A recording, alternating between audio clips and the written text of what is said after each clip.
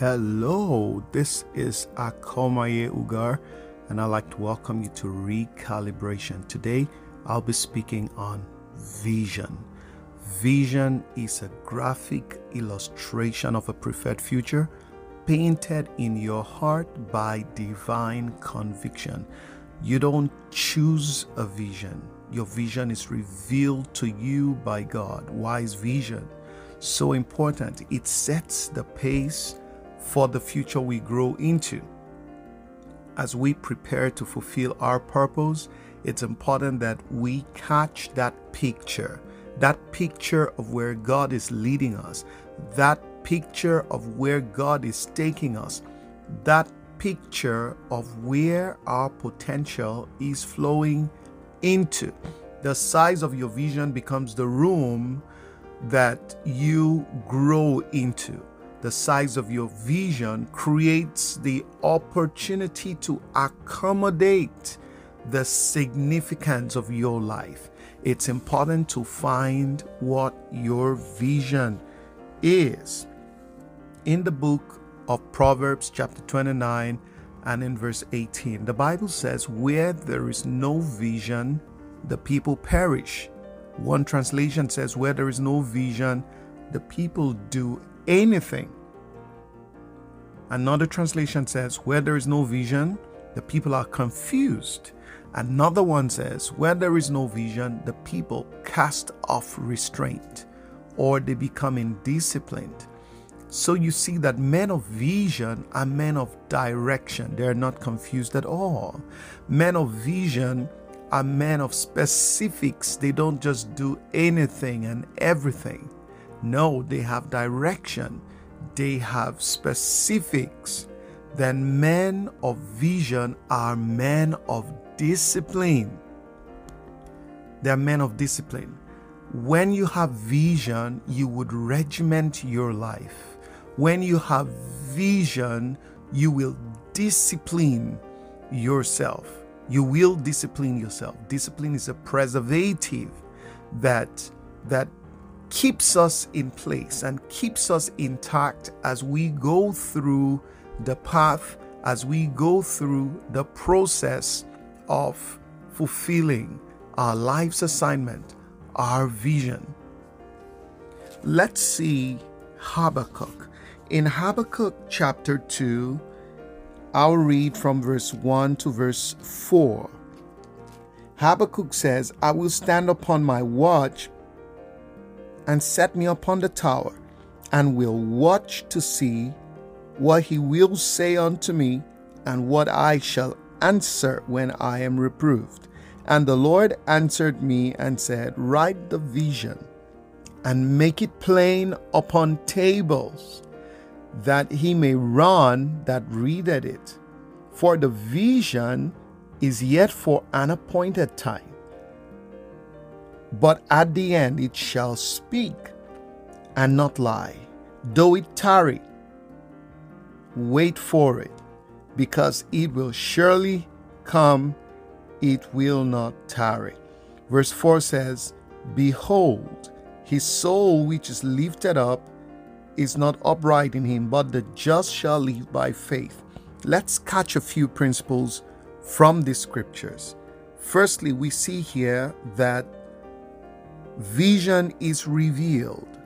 Vision is not concocted. Vision is revealed. "I'll stand upon my watch and set me upon the tower to see what he will say to me and what I would answer when I am reproved." We must be interested in knowing what our vision is. We must make it a point of duty to wait on the Lord until there is a revelation of the vision for our lives. Truth is, it gets clearer and clearer and clearer and clearer as we walk with God and as we build on our relationship with the Holy Spirit. But we must catch a picture that gives us a sense of direction. When you have vision, you are motivated. When you have vision, there is a stirring on the inside that just wants to get you on that path. There is a strong pursuit energy that is let loose when you catch a vision. And so vision comes from God. We must wait on the Lord to have our vision revealed. And then he says, write the vision and make it plain. So God gave the vision. Vision is revealed. Write the vision and make it plain. Making it plain refers to clarity. There must be clarity.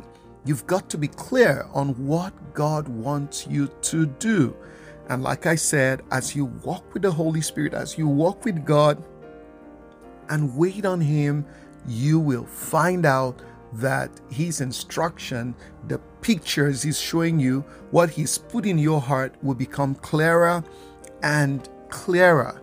Vision that lacks clarity will suffer hindrances. Vision that lacks clarity will suffer hindrances. It is easier for your vision to be fulfilled when it is plain, when it is clear. When that vision is foggy, you may have to do unnecessary experimentation. You would have to do unnecessary experimentation. But when it's clear, then you can get on the path. And even if you have to learn on the path, you know you are on the path. You're not just merely experimenting. Write the vision, make it plain upon tables, that he may run that readeth it. There are people that have been assigned to help you in the fulfillment of your vision. There are people who will catch the waves, who will catch this vision that God has given to you and are going to run with you. But first, it must be clear. It must be clear. Your vision will not strongly connect with the helpers of that vision until there is clarity. Until there is clarity. Make sure there is clarity. And then he says, do it tarry, wait for it. There is a time to prepare. You must prepare. You must build capacity. You must learn more about it. You must do what it takes to put yourself in the right shape for the fulfillment of your vision. And then verse 4 talks about faith. The just shall live by his faith. You will require faith to pursue your vision. The vision that comes from God into our spirits is usually bigger than us. Sometimes it's intimidating. You see, so you require faith. You need to wait on the Lord. You need to depend on him all the way as you get on the path of fulfilling this vision.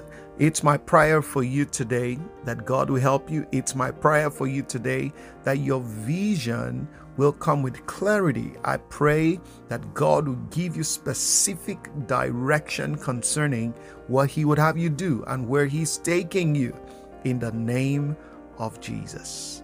Amen.